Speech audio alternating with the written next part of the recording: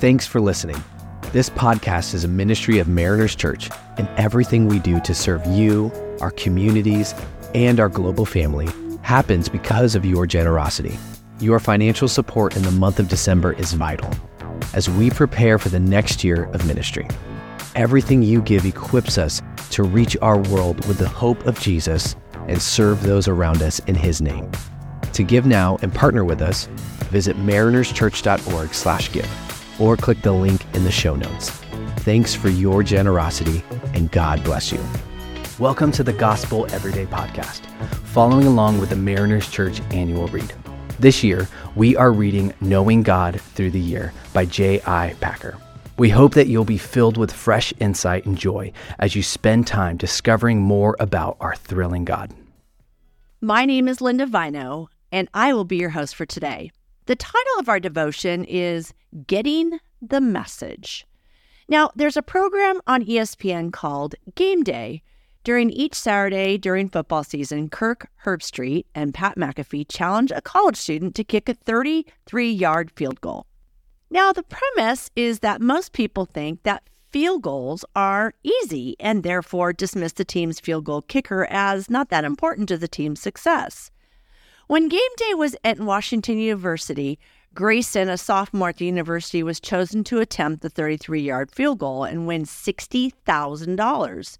The only requirement was that he had never kicked a field goal before. It was a rainy, cold day in Washington, and the crowd was large and shouting encouragement to Grayson. On the other hand, Pat McAfee was trying everything to make Grayson nervous.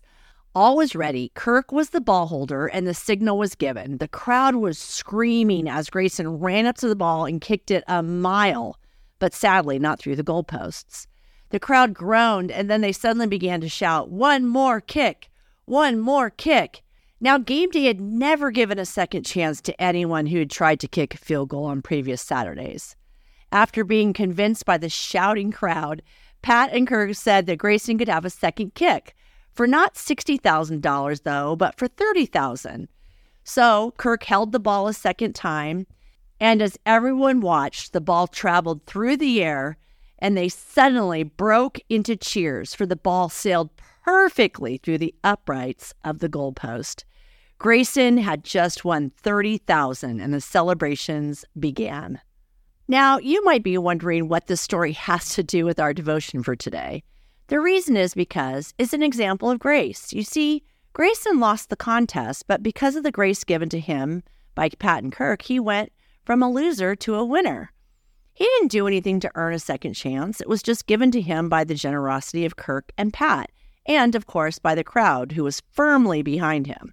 God's grace is one of the overriding themes in all of Scripture, and depending on the translation, it is mentioned 155 times. But what is biblical grace?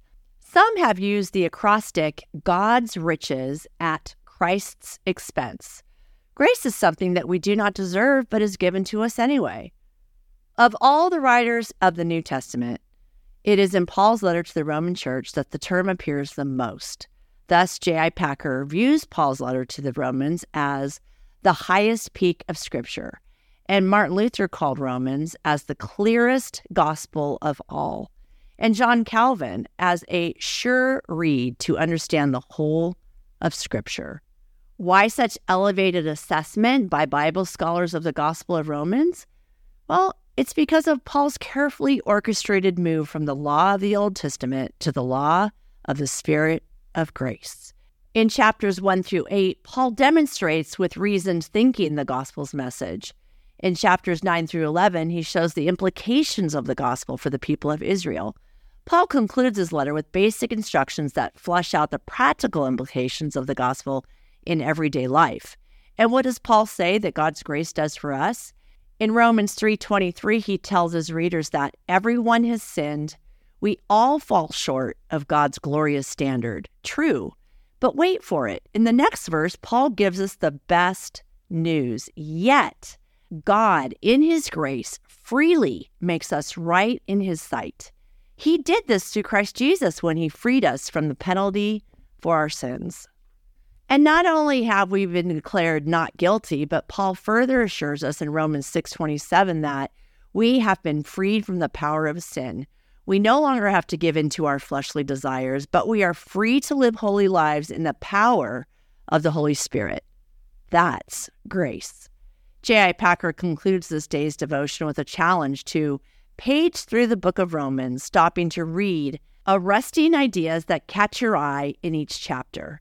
Because, as he says, all roads in the Bible lead to Romans, and all the views afforded by the Bible are seen most clearly from Romans.